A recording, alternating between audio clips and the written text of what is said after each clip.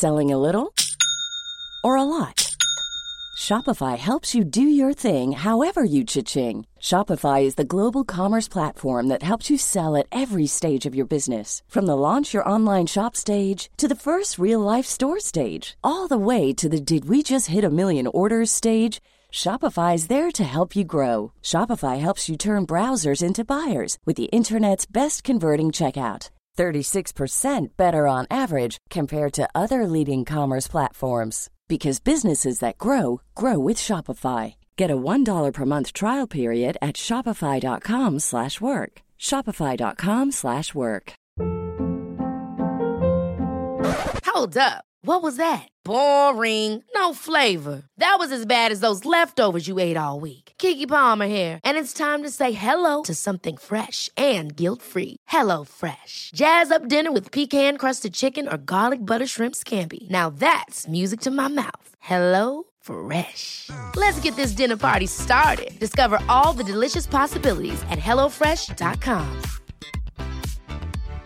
If you're looking for plump lips that last, you need to know about Juvederm lip fillers. With Juvederm Volbella XC and Juvederm Ultra XC, your lip look, whether it's subtle or bold, can last up to 1 full year with optimal treatment and no additional maintenance. Find a licensed specialist and see if it's right for you at Juvederm.com today. That's JUVEDERM.com. Add fullness to lips in adults over 21 with Juvederm Volbella XC or Juvederm Ultra XC. Do not use if you have severe allergies or a history of severe allergic reactions, or if you're allergic to lidocaine or the proteins used in Juvederm. Tell your doctor if you have a history of scarring or taking medicines that decrease the body's immune response or that can prolong bleeding. Common side effects include injection site redness, swelling, pain, tenderness, firmness, lumps, bumps, bruising, discoloration, or itching. As with all fillers, there's a rare risk of unintentional injection into a blood vessel, which can cause vision abnormalities, blindness, stroke, temporary scabs, or scarring. For full, important safety information, visit Juvederm.com.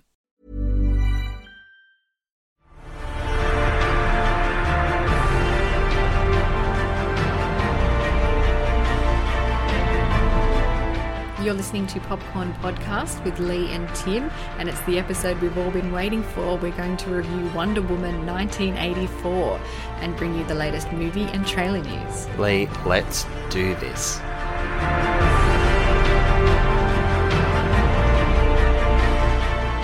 I'm Timmy Fland, movie buff. And I'm Lee Livingstone, entertainment journalist. And we love to talk all things movies, especially in this episode, the film we've all been waiting for, Wonder Woman 1984. Now, this is Wonder Woman's next outing, and this time it's set in the 80s, where she faces two new foes, Max Lord and the Cheetah. This is once again directed and co-written by Patty Jenkins, starring Gal Gadot, Kristen Wiig, Pedro Pascal, and Chris Pine, surprisingly. We'll get into that a bit more. Yes, can't wait to unpack that one. Okay, Lee. 2020 has been the year where we've been yearning, longing for, and so desiring watching films in cinemas. And I just have to say this, Wonder Woman 1984 is the film to see in cinemas. I'm sorry, Tenet, lay down, go to bed, pull up the covers, have a nap. Wonder Woman will tuck you in.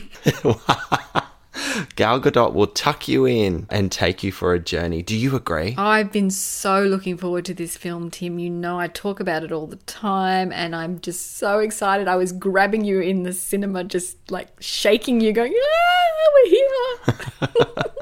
And tell our listeners, what were you wearing on your feet? My very special, bespoke Wonder Woman trainers. I'll make sure I put it up on the socials because I made it myself and I'm very proud. So impressive. Definitely post that on the socials for everyone to enjoy. And I guess, yeah, if you love a bit of arts and crafts, then just show your Wonder Woman gear as well if you've got any. Yes, we'd love to see it. I was also wearing a t-shirt and earrings. You had the whole get-up. I was very underdressed for this screening. I'm a little bit of a Wonder Woman nerd, that's for sure. Well, why don't you kick us off, Lee, and kind of give us a little sense of what the story was all about? So this story, as you mentioned, is set in the 80s, where Diana has been living in Washington, D.C., a little bit under the radar. She's a little bit lonely. She's a bit more world-weary than the Diana we met in the first film. But she's still, living that superhero life and saving people. There's a lot of parallel storylines going in this film. So you mentioned earlier Max Lord and Cheetah, played by Pedro Pascal and Kristen Wiig.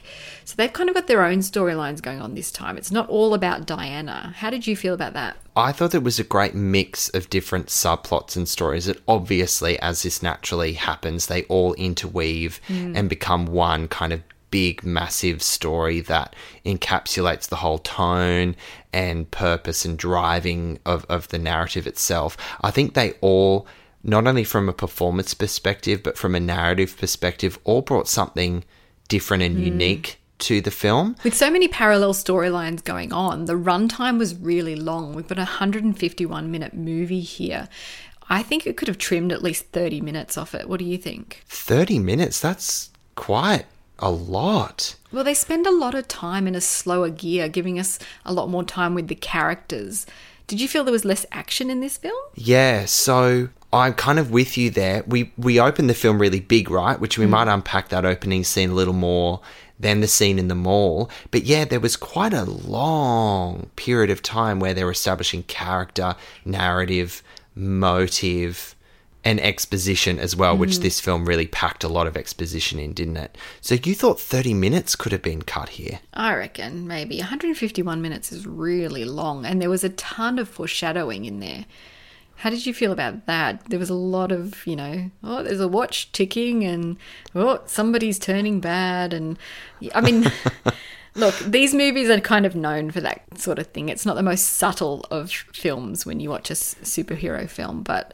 Yeah, they basically put the moral compass in front of you on a silver platter, which you do have to just kind of like grab politely and take it on your journey through the, 150 minutes. But I thought the story was managed well and nothing to me felt rushed. Maybe I quite enjoyed personally them taking a moment to just find their feet, get to know the characters and everything. And perhaps these sorts of films, like superhero movies, they don't tend to focus and lean into those moments, and Patty Jenkins potentially chose to stick with it more than we were expecting, and it kind of put the action to the side a bit for a while. Yeah, well, you're adding 2 new characters in there and you need to flesh out their storylines, obviously.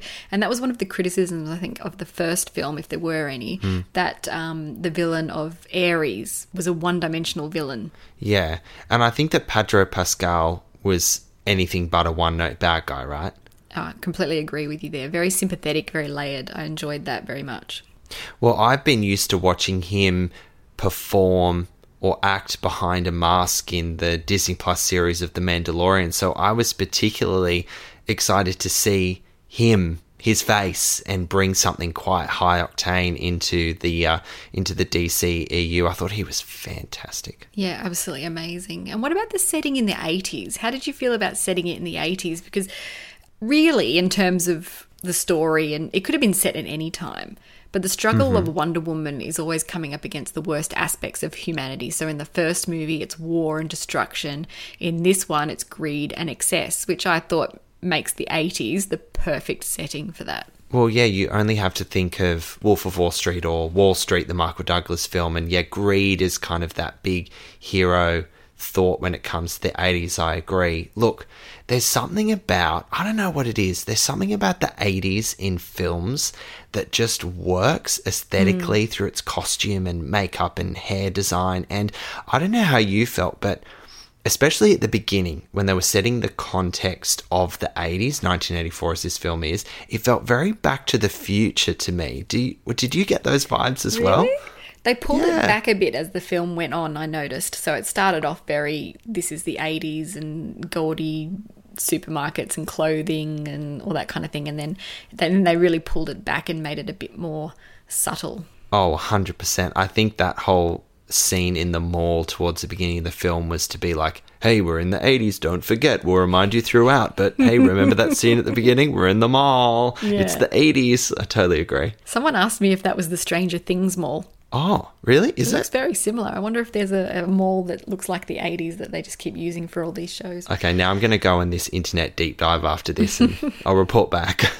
One of the things I really enjoyed about the 80s aesthetic was that it made it feel closer to the Linda Carter TV series in terms of tone and style, which I thought was a really Yes. nice touch. Such a good point. That is definitely true. It kind of was, you know, a couple parts nostalgia and a couple of parts just this sort of perfect film aesthetic, but definitely the Linda Carter vibes came through for sure. Now, you want to talk about the performances. I would love to call out Gal Gadot in this one. Obviously love her as Wonder Woman. She's put on that costume a few times throughout the DCEU, but I thought that she delivered a stunning performance here. I thought it was her most disarming and somewhat vulnerable at moments, which I'm sure you can refer to in your mind as Diana or Wonder Woman. But I felt like we learned a lot more about her in this film, and we saw a whole new side of her than we ever have before. I was actually quite moved by her at times that I wasn't expecting. Definitely very moved. It's, as I said, a more world-weary, lonely Diana, but still radiating that warmth and caring that she's known for. 100%. She only needs to give that wink to the kid, and you kind of... That's what I mean why she was really disarming. She was just very accessible and kind of one of those people that you could just watch and follow and want to see, experience new things all the time, and she definitely brings that layer to this character of Wonder Woman. And now it's no secret that Steve Trevor is back in this film, and Gal and Chris still have that easygoing chemistry that picks you up and drops you right back into Diana and Steve's love, which I love. We can't share too much about how he's back or why he's back, but I think it fit within the narrative quite well. Was it believable for you? I thought it was believable in the context that they had taken a lot of time to set. Like you just have to accept it. You know, you're in a comic book movie. We've been exposed to other worlds, and she's you know, part of this world of gods in Amazonia or whatever. So yeah, I mean, you believed it, and the film goes off into these fantastical avenues that leads to the third act where everything comes to a head. And yeah, no, I believed it, and I was happy that it happened the way it did. And it was just really great to see Chris Pine and Gal Gadot again lean into their chemistry, like you pointed out. I think there's no other two like them in this context. I'm glad they were able to do it again second time around.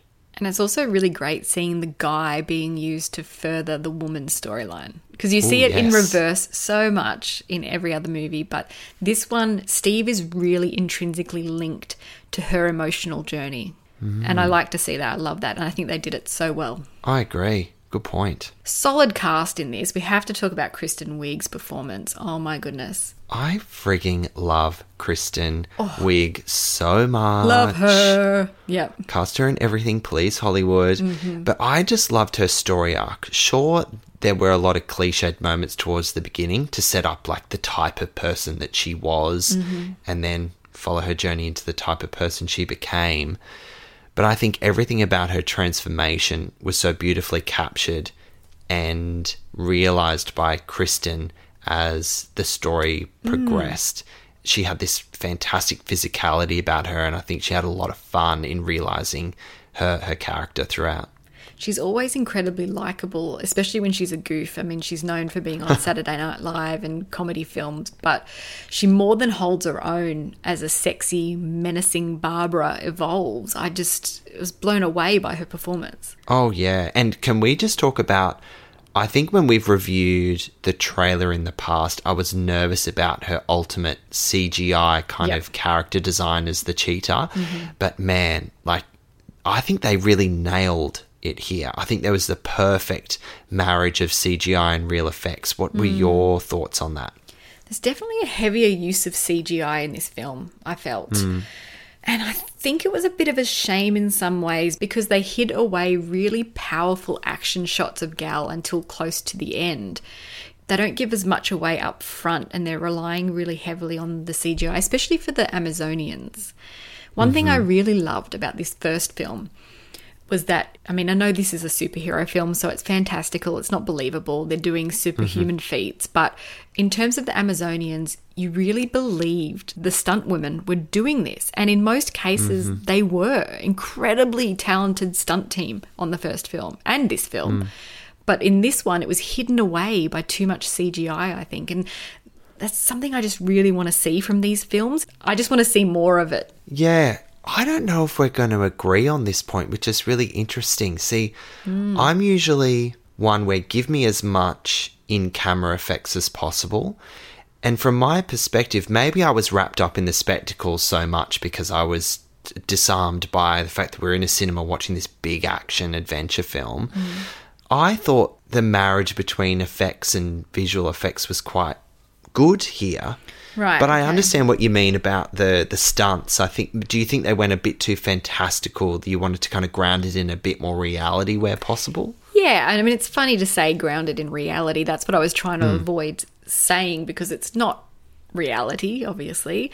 But yeah, you just want it to be a little bit more believable. And I mean, maybe what it comes down to is the choice in shots, not necessarily the CGI. I mean, do you need that wide angle of Gal running fast that looks ridiculous because it's animated? Yeah. Could it work better at mid-range or close-up? Because Gal's close-up action shots are the most powerful things about this film, like those slow-mo, her, deflecting a bullet, and the choreography in the first film, which you get some of that in this movie, but not as much. Okay. I mean, it's powerful. It's what we want. We want to see strong, powerful women. That's what this movie does so well. And do you think there was enough of that? Because I'd like to reference the opening scene, which definitely set yourself up for the adrenaline ride that this movie delivered, from my perspective.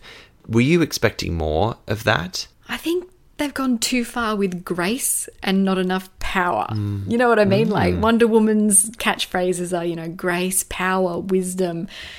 More power, a bit less grace, maybe. Oh, okay. Interesting. So they didn't quite get the balance right from your perspective. I think so, yeah. Well, I mean, that's comparing to the first film, which really isn't fair because this is a whole nother kettle of fish and they're obviously trying to push it further. You have to. In a sequel, you have to take it to new ground. You have to take it to that next level. And they're obviously doing that in this film, and they do it so well. They really do it well, don't get me wrong. I just wanted to see some of those really special elements from a female filmmaker from the first film that carried over to the second, Yeah, no, fair call. Now, the only composer you need to set scale is Hans Zimmer, and his score in this movie sends you to new heights. Yeah. What did you think about his contribution to the film? Oh, absolutely fantastic. I don't know whether I just missed it, but there wasn't as much of the Wonder Woman theme, that real electric guitar riff. Where was that? I think I counted 3 times. You didn't hear it very much at all. Right, okay. It kind of came to those, dare I say, hero shots or hero moments where she'd overcome a particular challenge and then it played, that riff. But it was kind of softer, wasn't it? It wasn't as prominent. There were undertones of it more than overt use of it. Okay. Yeah, and maybe I was more acute to that, because I love a film score. I think I listen to the Lord of the Rings soundtrack as much as I might listen to a pop music album. Yeah. And there's just so much power behind identifying characters or settings or worlds to a particular sound. And I agree, though, I think Hans probably could have lent into the Wonder Woman's theme a little bit more, but it was there. It was just ever so subtle. I was expecting a lot more use of iconic 80s music. You wanted more synth in there, did you, Lee? Yeah, I'm an 80s baby, so I love the 80s tunes, but I think they made the right choice in not doing that. It was, as we said, the 80s was toned down a little bit as the movie progressed, and I think it would have been jarring if they threw in too many iconic 80s hits. It would have turned it into a different movie. So they made the right choice, but I was also missing those kind of, don't you want me, baby? That's such a good point. They didn't actually use popular music from the time in this film at all. No, there was one or two. Just hints of them. Oh, okay. Well, Lee, are we at that point in the review where we reveal our kernels? I think we are. The last time for season 4. All right, let me gear up here. So I thought Wonder Woman 1984 was escapist cinema at its best. I thought it was huge in scale and scope, and in terms of a sequel to a highly successful and popular origin story, I think it delivered in that context. I had a fucking good time watching this movie, and of course it had its flaws and its plot holes, all these things that we can't quite dive into in this review because we want to keep it spoiler free.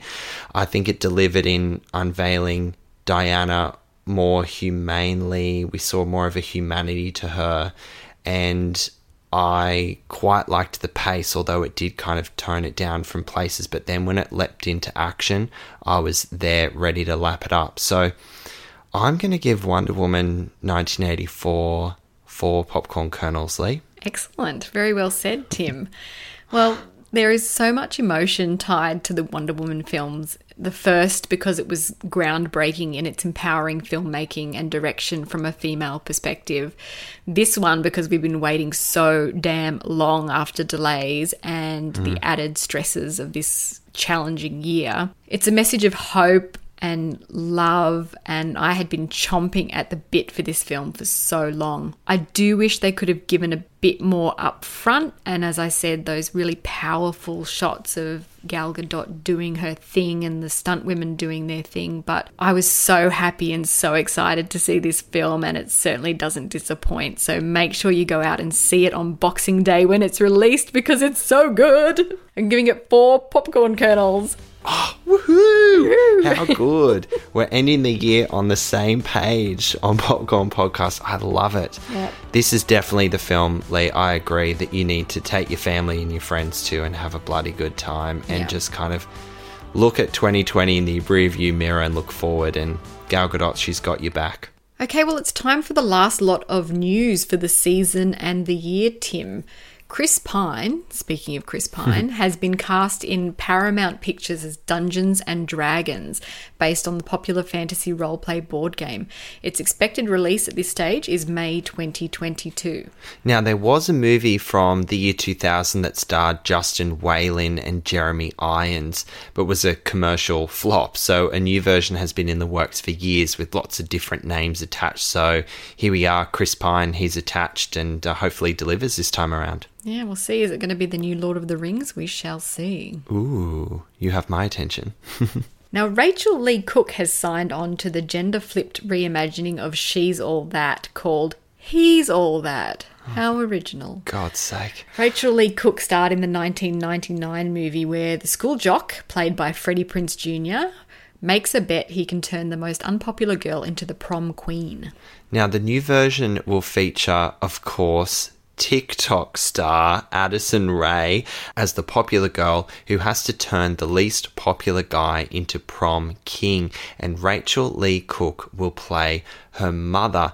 Now, I've recently-ish, I think this year, 2020, rewatched She's All That and thought it's a gross movie. It's awful. It doesn't age well, so I think this movie is just asking for trouble. How are they going to pull this off in this day and age? I don't know, but you only have to say TikTok and I'm out the door. Like, I'm just so uninterested in this even making our news list. But TikTok is the new casting pool for Hollywood, it seems. Okay, I'm out. Unsubscribe. What's the next piece of news, Lee? Audio has been secretly recorded and leaked from the set of Mission Impossible 7. I'm sure everyone has heard this week, showing Tom Cruise ranting angrily after 2 crew members allegedly broke COVID-19 protocols while filming. Now, I'm in 2 minds about this. How did you feel about this rant? Everything he was saying in principle was correct. He was basically saying, you need to take this seriously. How dare you? We are being looked at to prove that we can continue to make movies, keep people in work, thousands of jobs. But what's his character? Is it Les Grossman? He sounded so aggressive. He was swearing a lot. There were a lot of expletives. So maybe his approach wasn't very professional, but what he was saying was correct. What about you? You have to wonder what got him to that point, whether he's just snapped and carried on like that. But either way, there's no excuse for it. You can't talk to employees like that. It's uncalled for. But yeah, as you said, I can completely agree with the sentiment behind it. People need to take this seriously, and a lot of people around the world aren't. So many people's livelihoods depend on the entertainment industry. So he's got a point. Do you want to take this news, Tim? This is a bit sad. It is a bit sadly. The stage to screen adaptation of Everybody's Talking About Jamie has been pulled from the release calendar, while other films such as Chaos Walking have been delayed. This could be in response to news of a vaccine being close and pushing film releases out to maybe a period of time where more people will be able to, willing, and it's safer to go and see these big films that Hollywood are looking to push next year. You have to wonder if a vaccine does become available and it's, it takes effect in 2021, do you think Warner Brothers will reverse the decision to put the movies on HBO Max? Or do you think they're locked into that? I feel like they're somewhat locked into it. That is a very good question. Look, to be honest, anything is possible.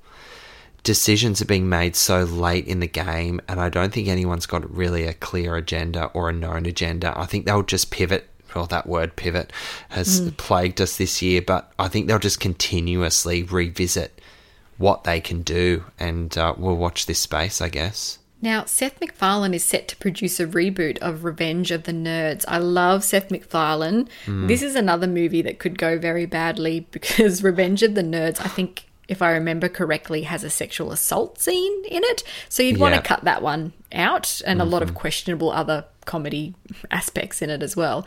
Reports suggest that it won't be a remake of the 1984 comedy. Instead, it will be contemporary reimagining about today's nerd culture and what even constitutes a geek in the 21st century. I mean, Seth MacFarlane's comedy is cheeky, but it comes from a place of intelligence. So hopefully he's endorsing a more modern take on this, and we'll see what he has in store. Florence Pugh is producing and starring in a murder mystery, The Maid, for Universal Pictures. It's based on Nita Prose's debut novel of the same name.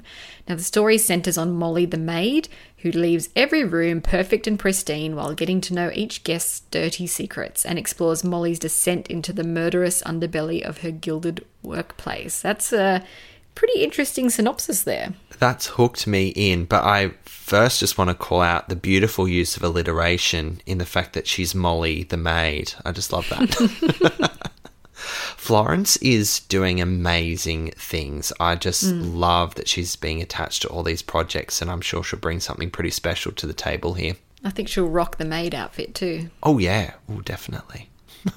Well, that's it for Popcorn Podcast News and another episode. That rounds us off for the year. Officially the last episode of the year, other than a few bonus and special episodes that will entice your ears over the holiday New Year period. Oh, we have some special bonus episodes coming your way. You're going to be very excited to hear these, so make sure you hit that subscribe button. Thank you, our listeners, for coming on this journey, especially in the year that was 2020. Lee and I, we've had the most fun. Yep. We love it, and we thank you for all your support and all your kind words and engagement, and we cannot wait to bring you more content in 2021. Merry Christmas and Happy New Year from us. We'll catch you next time, guys. Thanks for listening. If you enjoy our episodes, head over to Apple Podcasts and subscribe. While you're there, we would love you to rate us and leave a review. You can also find us on Spotify, Google Podcasts, and iHeartRadio.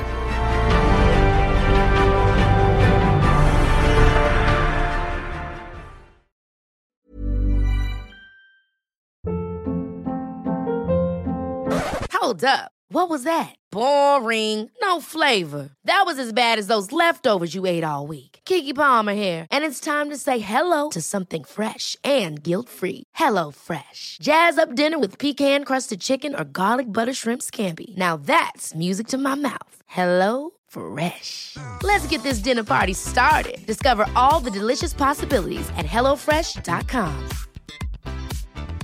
Want to get a chiseled look in the jawline? Sculpt and shape your jawline with added volume from Juvederm Volux XC. Juvederm Volux XC is an injectable gel specifically designed to be robust enough to improve moderate to severe loss of jawline definition. And it is the first and only hyaluronic acid filler approved for the jawline. Add volume to your jawline for a chiseled look with Juvederm Volux XC. For important safety information and to find a licensed specialist, visit Juvederm.com. That's Juvederm.com. Not for people with severe allergic reactions, allergies to lidocaine, or the proteins used in Juvederm. Common side effects include injection site redness, swelling, pain, tenderness, firmness, lumps, bumps, bruising, discoloration, or itching. There's a risk of unintentional injection into a blood vessel, which can cause vision abnormalities, blindness, stroke, temporary scabs, or scarring. Talk to a licensed specialist to find out if it's right for you. Visit Juvederm.com. That's Juvederm.com. Planning for your next trip? Elevate your travel style with Quince. Quince has all the jet-setting essentials you'll want for your next getaway, like European linen, premium luggage options, buttery soft Italian leather bags, and so much more. And is all priced at 50 to 80% less than similar brands. Plus, Quince only works with factories that use safe and ethical manufacturing practices. Pack your bags with high-quality essentials you'll be wearing for vacations to come with Quince. Go to quince.com/pack for free shipping and 365-day returns.